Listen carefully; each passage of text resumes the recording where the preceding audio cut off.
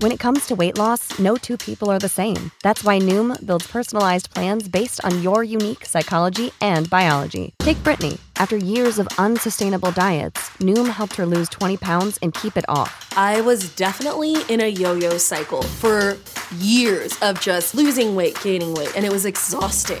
And Stephanie. She's a former D1 athlete who knew she couldn't outtrain her diet, and she lost 38 pounds.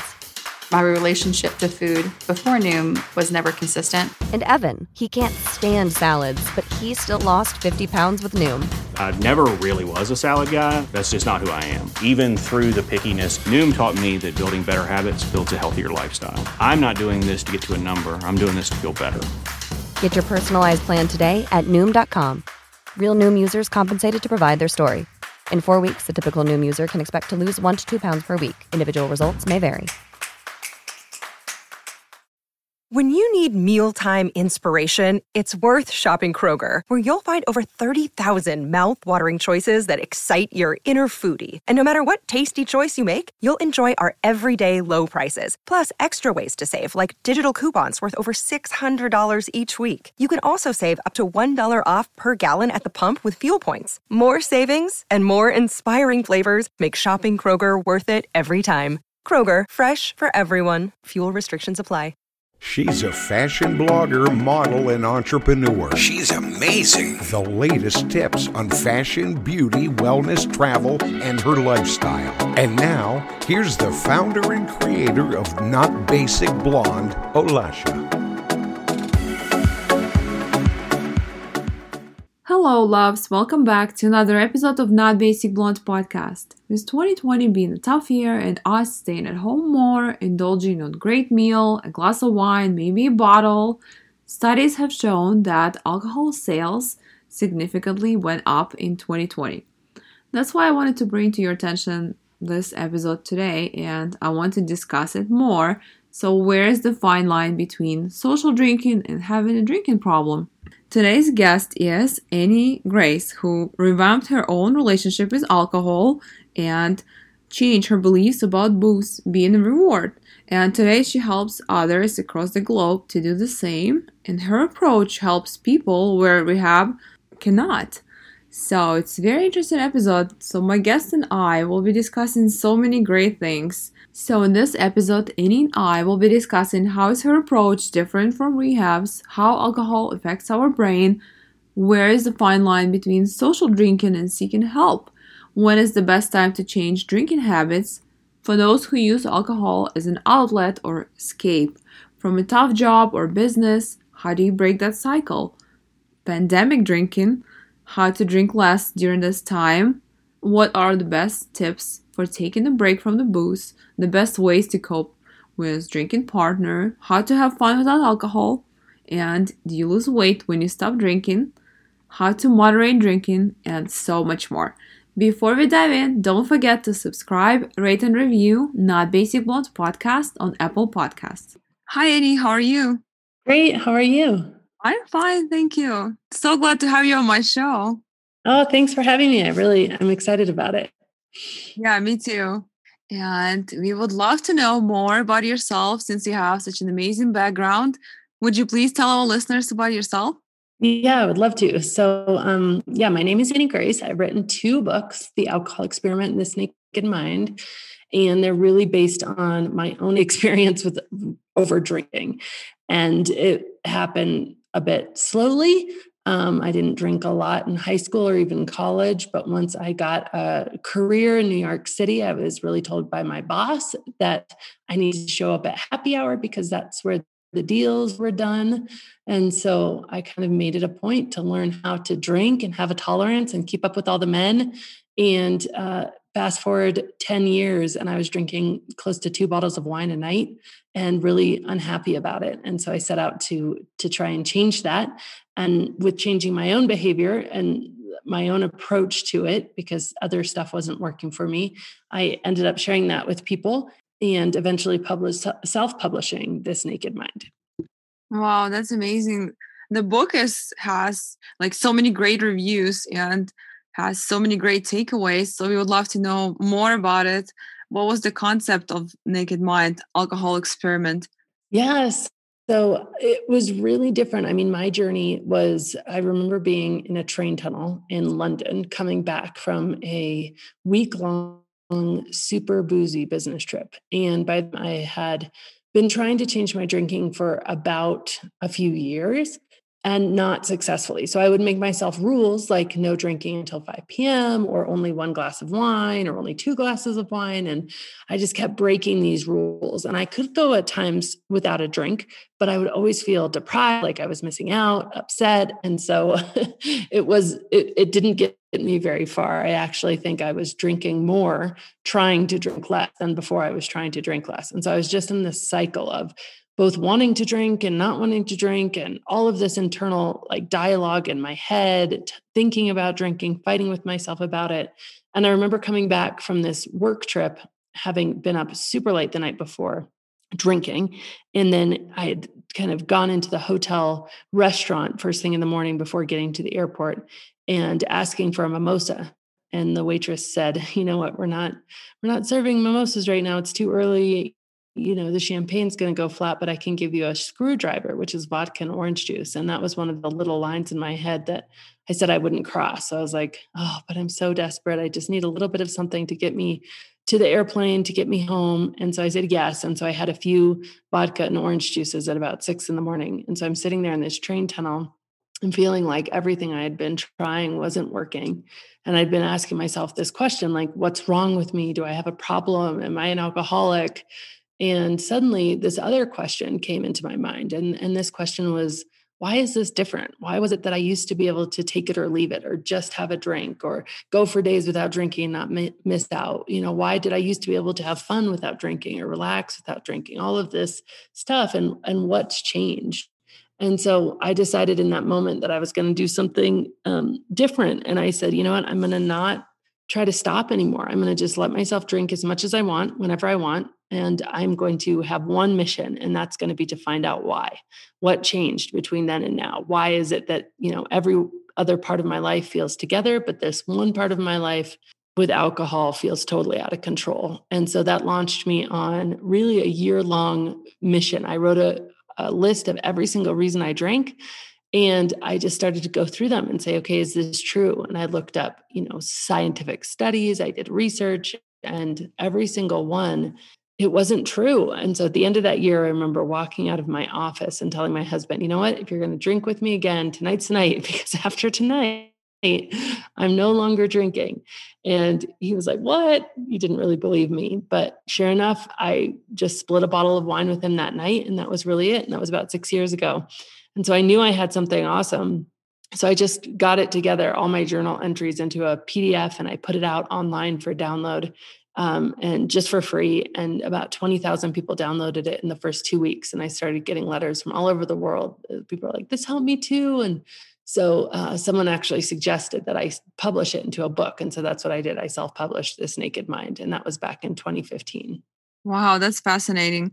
But the funny thing is about drinking, I feel like, okay, I'm originally from Russia, and everybody says in Russia, we drink a lot and all that. But not until I came to US, I noticed the difference. Here, people drink way more than there, because there they can afford to drink that much. Here, like happy hours every other day. I mean, people go out, drink brunches with mimosas and all that. I mean, people just casually drink so much. But there, usually it's for holidays mostly, or kind of like weekends. And it just like surprised me how much people drink here. And in my 20s, I used to go out a lot and kind of drink with my friends, but I never could drink by myself. Like, I don't like to drink at home by myself. That's totally not, yeah. I cannot do it. But it was crazy that I noticed that difference. Yeah, absolutely. It's interesting to hear you say that. And I actually have a friend who, she said, I would drink more, but I can't afford it. And alcohol is expensive, but it's so true. We don't even count it as a cost. We just do it. Yeah, here we do. And going back to your book, Naked Mind and Alcohol Experiment, how is your approach different from rehabs? Rehabs are often either a 30-day program, and a lot of them are 12-step based, so AA based. And my approach is really different because it's based on 2 core principles. One is self-compassion. So really letting yourself off the hook first. So instead of beating yourself up or being angry with yourself, all the science that I've read says that the best way to lasting change is to let yourself off the hook. And you can do that when you understand that, the truth is that your brain is doing exactly what it was designed to do. We don't consider this because we think somehow we're weak or flawed, or we have personality defects in order to become addicted to alcohol. But that's just not true. Like, really, your brain, when it's exposed to something like alcohol, which over increases the chemical dopamine, is going to say, hey, do more of that thing you just did. And by the way, do it, for our survival. And so it's a really powerful message to your brain. And of course, that varies depending how much somebody's drinking or in what circumstances, but letting ourselves off the hook by understanding is number one. And then the second one is just science-based information. So every reason we think we drink, from, it makes things more fun, to it makes me loosen up in the bedroom, to, it helps me network, to all of these things. When you actually look into the chemical processes in the body, it doesn't do those things. It actually makes it much harder. In the bedroom, it makes it much harder to have an orgasm. Having fun, it actually dampens your brain's ability to experience pleasure.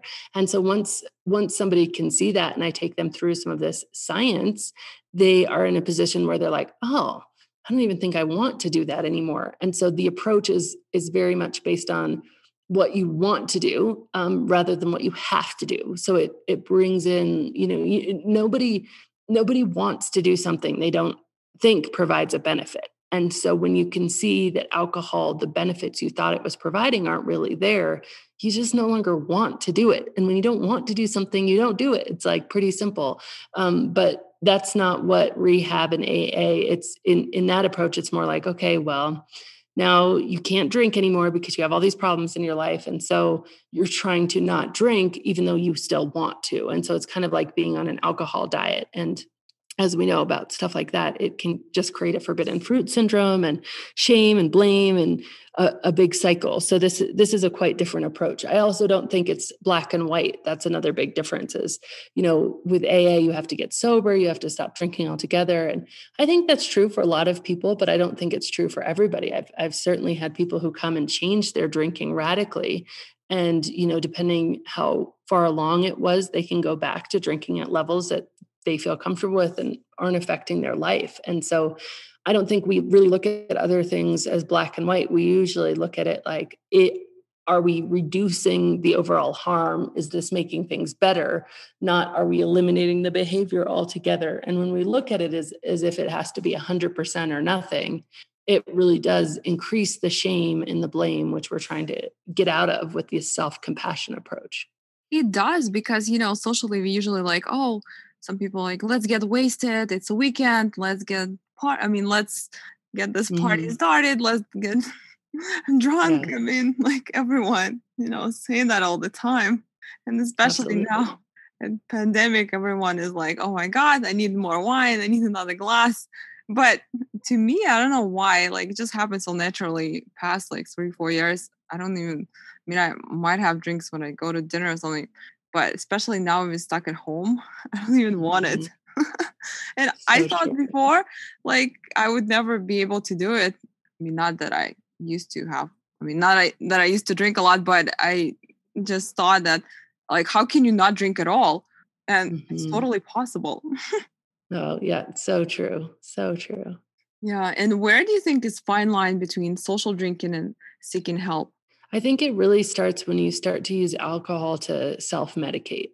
So I think social drinking interacts in your brain and body a little bit differently. I mean, it's not, super healthy just because alcohol isn't healthy, but it doesn't do the same thing as when you start to use alcohol to numb out the pain in your life, because alcohol is a numbing agent. I mean, they used to actually use it to conduct surgery. They'd give you a bunch of alcohol and then cut you open, and have since realized that there's things that are much safer than alcohol to numb you or anesthetize you when you're having surgery. But because it does numb pain, even if it is temporarily, once you start to drink to self-medicate or to escape your life or to avoid pain, it becomes certainly much more addictive. And I think that's where the slippery slope begins. Yeah, that's true. And when do you think the best time to change drinking habits? I think so often we wait until there's a problem. We're like looking for this rock bottom or this big sign that's going to say, hey, now you have to change. But I think actually we need to be asking a totally different question, which is, is it good enough? Are you happy enough? Life can be so much better with a bit less alcohol. And so if we reframe that, then it becomes, as soon as you realize that you're not as happy as maybe you want to be, or maybe you have more anxiety and you don't know where it's coming from. Alcohol is just the king of anxiety. Like chemically, it releases, your body's response to a drink is to release cortisol, which is the stress hormone. And so when you start to say, is everything good enough? Then I think you end up changing much sooner. And the sooner that you change, the less likely it is that you'll have to give it up forever. Yeah, I agree. And especially for those who use alcohol as an outlet or escape from tough job or business, how do you break this cycle? Because I had family member, relative, person was saying that he was able to quit on his own and it would only last a month or like a few days or so. And the person would go back to normal and the person would work and just do normal things. But every night the person would just get wasted and get up and go back to work. And in this cycle, of course, feeling worse next day because all the thoughts plus alcohol hangover comes to your head. And, in this cycle. So how do you break this cycle? I think the number one tool to break the cycle is curiosity without judgment. Because when we get into a place of beating ourselves up for our behavior, no matter how bad it seems to us, we create all of this stress and discontent inside ourselves. And if you think about it, like even if you were to witness somebody fighting from across the street, you would feel it. You would be like, oh, that's really bad. Or if you're arguing with somebody in your own household, you feel it. But what we don't realize we're doing by beating ourselves up for drinking and both wanting to drink more and less at the same time is we're actually fighting with ourselves inside our own minds, inside our own bodies. And when we do that, it just creates pain. And as drinkers, we know what to do for pain, which is to drink more. So you get on this very self-perpetrating cycle of pain and blame and guilt and shame, and then more drinking and then more guilt. And I think getting off that cycle and really looking to your behavior with curiosity, like, why am I doing this? Why do I want to do this? What do I think it does for me? What benefit is it providing? But then looking at all those answers without judging yourself, that is, in my opinion, the best place to start to break the cycle. What if a person knows and admits that that's what the person drinks for because such and such and so much stress and family members going through such and such, and they just want to kind of forget about it for a minute? What in this case, what should you do? I think the most important thing is to really understand definitively that it is so temporary. I mean, it can take you out of your stress and pain for 20 minutes per drink. And then, of course, that can increase as you have more drinks. If you're unconscious, obviously you don't feel stress and pain. But the problem is that all of the things that you're drinking to numb are coming back. And everything is solvable. Like you can fix the things that you're drinking to escape from, the things that are wrong in your life. They absolutely have answers.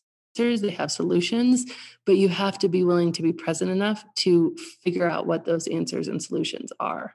I love how you said it, present enough to realize all these things. It's so important because if you just keep running away from it, nothing will fix. You'll just day after day. And at some point you just have to look in the mirror and say, when is enough enough? And unfortunately, as much as we want our loved ones to change, that only can come from within someone.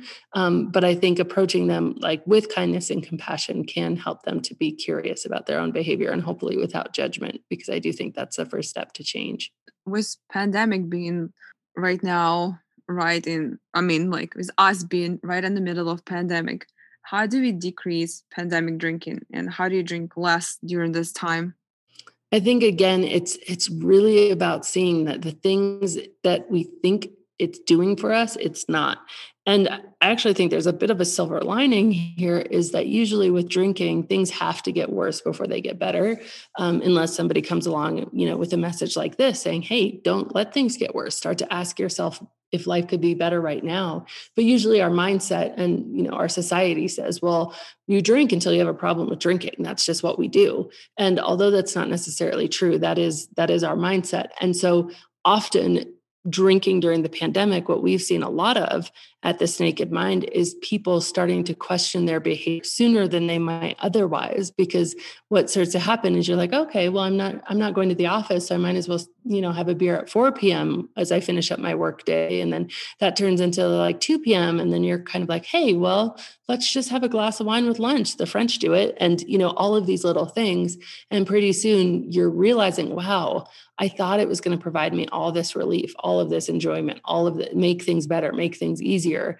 And you're starting to see that it doesn't, or even the moments that it does provide you numbing and, escape, they're few and far between, and they're with a heavy cost of being exhausted and being more anxious overall. And so people are starting to see sooner that they want to change. And sometimes I do think it does need to get worse before it gets better.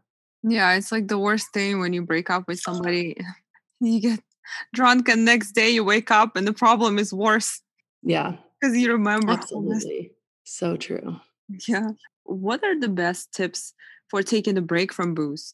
I think the best tips are to be really intentional about it, but not to beat yourself up. So set a little bit of a goal that you can win. So often people go into this and say, okay, well, I'm not going to drink for 30 days, or I'm never going to drink again, and they set these really distant goals. And I would say, do something that you can win. If it's a day, like I'm not going to drink tomorrow, do something you can win. So create a milestone that allows you to celebrate your success really quickly. And I'd also say to show up for yourself in a way that invites like compassion. So no judgment. So if you do drink, even though you said you weren't going to, just get really curious. Like, why did I drink? What was it? I intended not to, and I did anyway. What was I feeling? What benefit did I think it gave me? All of these things can be so powerful. I actually have a free online challenge. It's 30 days, and people are always welcome to go through that. It's at alcoholexperiment.com. But every day is just like mindset shift and different things to help you be curious and hold yourself with self-compassion without judgment. And I think the other thing that's really important is to focus on how you want to feel rather than your behavior. Because so often we say, okay, well, I'm just not going to drink. But, maybe you're not drinking, but you're thinking about drinking all the time, or you feel more like you're missing out when you're not drinking than before when you were. I mean, there's so many things that can happen in that regard. And so actually being in a position where you're like, what, I'm not going to take a break from booze. I'm going to commit to feeling better, and drinking less is one tool that I'm going to use to feeling better. Or I'm going to commit to not, being so obsessive about alcohol. And so only drinking on the weekends is one tool that I'm going to use. And when you look to make the goal about your feelings rather than your behavior, then how you accomplish that can change. It can go from, only drinking on weekends to not drinking at all to, taking a few day break to taking a 30-day break, because your end game is how you feel. And that just provides more flexibility in the journey. I love this concept. Yeah. It seems kind of easier than when you think, okay, I'm not going to drink at all. Then it's like you said, forbidden syndrome comes up, forbidden fruit syndrome. And yeah, it's just impossible. What do you think is the best way to cope with drinking partner? I think if you're not drinking and your partner still is, one of the most important things you can do is to make sure that your partner still doesn't feel like you're going to judge them. Alcohol can actually be hugely divisive. And if you're demanding something of your partner, and if you think of it this way, like if you decided to start, running marathons, you wouldn't go to your partner and be like, you have to run marathons with me. But with alcohol, we do this. We go to our partner and kind of demand their behavior change. And then two things happen. One, they think you're judging them if they do decide to keep drinking. Two, if they do make a change, they're doing it completely for you without their own discoveries or intentions. So it probably won't stick. And then also they can become resentful. And so I actually think that any change in a relationship can be really difficult. Like it can be hard no matter how good the change is, because the partner can think, well, I'm not going to be good enough for you anymore, or you're not going to want to be around me anymore, or you're going to judge me for my drinking. And so everything we can do to stay present and connected, but not demand them to change, is really, really important. But equally, then be really honest about, like, yeah, I don't really like, maybe having sex when you're really drunk. So let's do it in the morning, or, whatever works for you to kind of hold your integrity, but not demand them to change.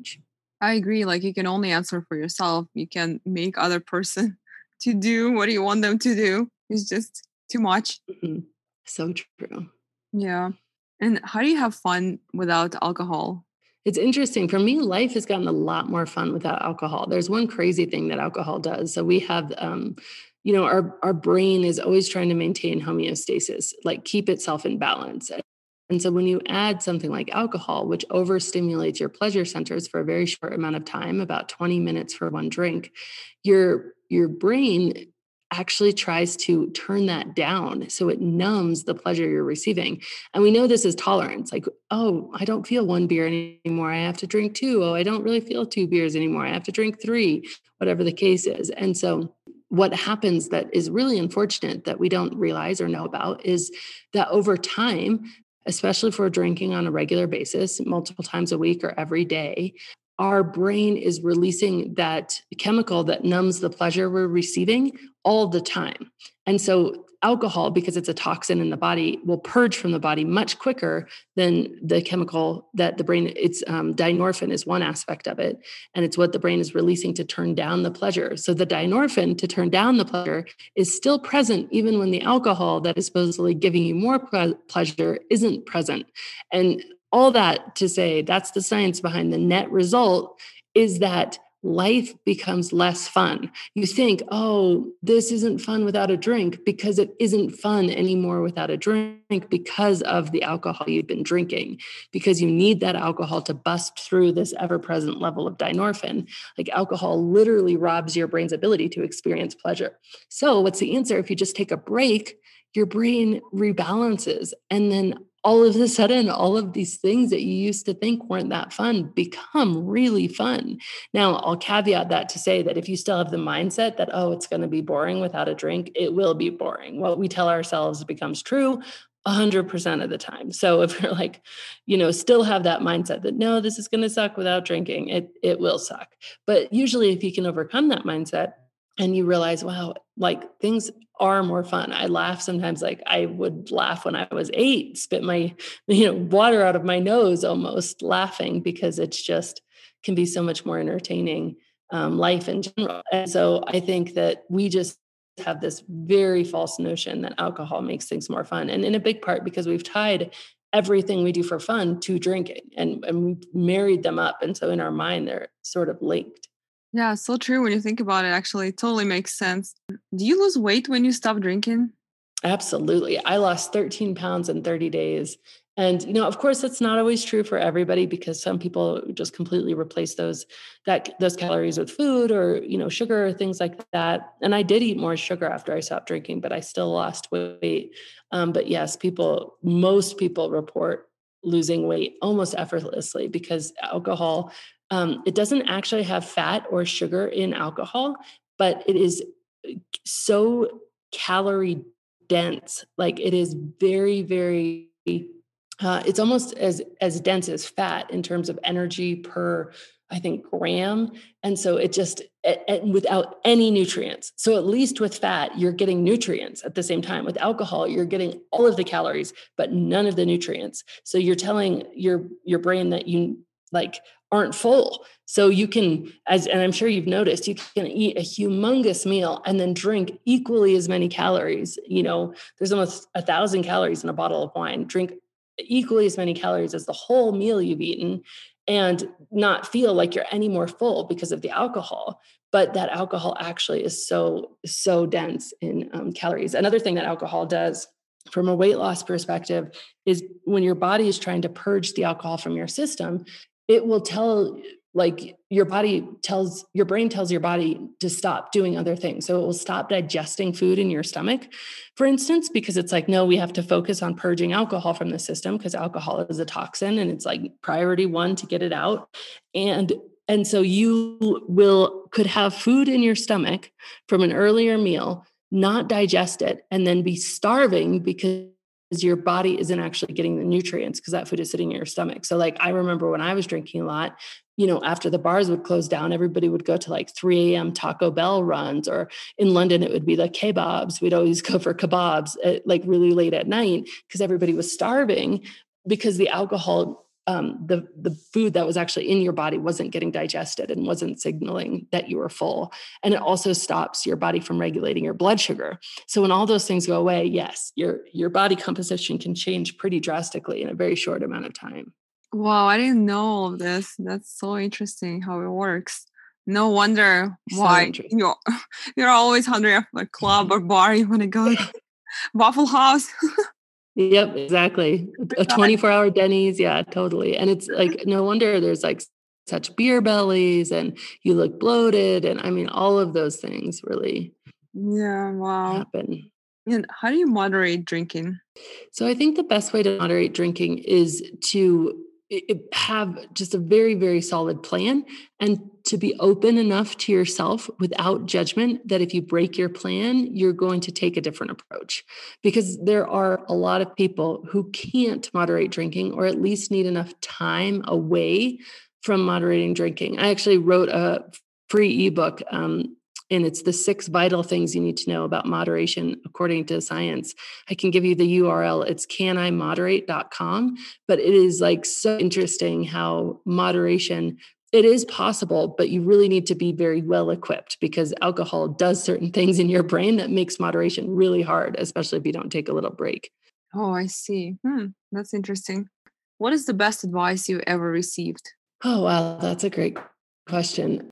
I think the best advice I ever received specifically in regards to this is, once you change your behavior, once you change your drinking, the number one goal becomes to build a life that you don't want to escape from, that you don't want to self-medicate from. And I think that doing that, it's a beautiful thing because when you're not self-medicating, you are in this position where you can't tolerate all those problems and all that stress you used to have. You really end up desiring change. And that's really amazing. I agree. That's a great advice.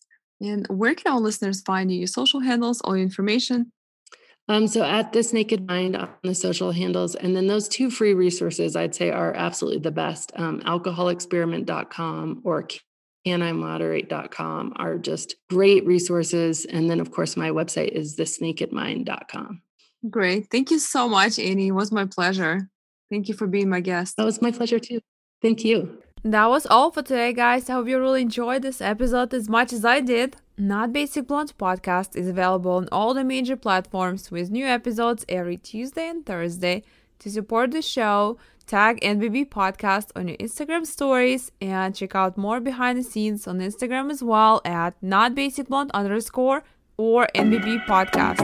And if you haven't, subscribe, rate, and review Not Basic Blonde podcast on Apple Podcasts.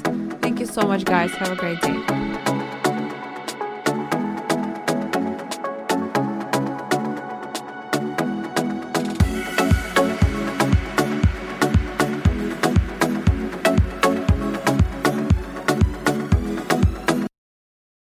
This is the story of the one. As a maintenance engineer, he hears things differently.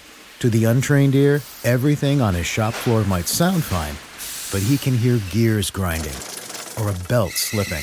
So he steps in to fix the problem at hand before it gets out of hand. And he knows Grainger's got the right product he needs to get the job done, which is music to his ears. Call, click Grainger.com, or just stop by. Grainger, for the ones who get it done. When you need mealtime inspiration, it's worth shopping Kroger, where you'll find over 30,000 mouth-watering choices that excite your inner foodie. And no matter what tasty choice you make, you'll enjoy our everyday low prices, plus extra ways to save, like digital coupons worth over $600 each week. You can also save up to $1 off per gallon at the pump with fuel points. More savings and more inspiring flavors make shopping Kroger worth it every time. Kroger, fresh for everyone. Fuel restrictions apply.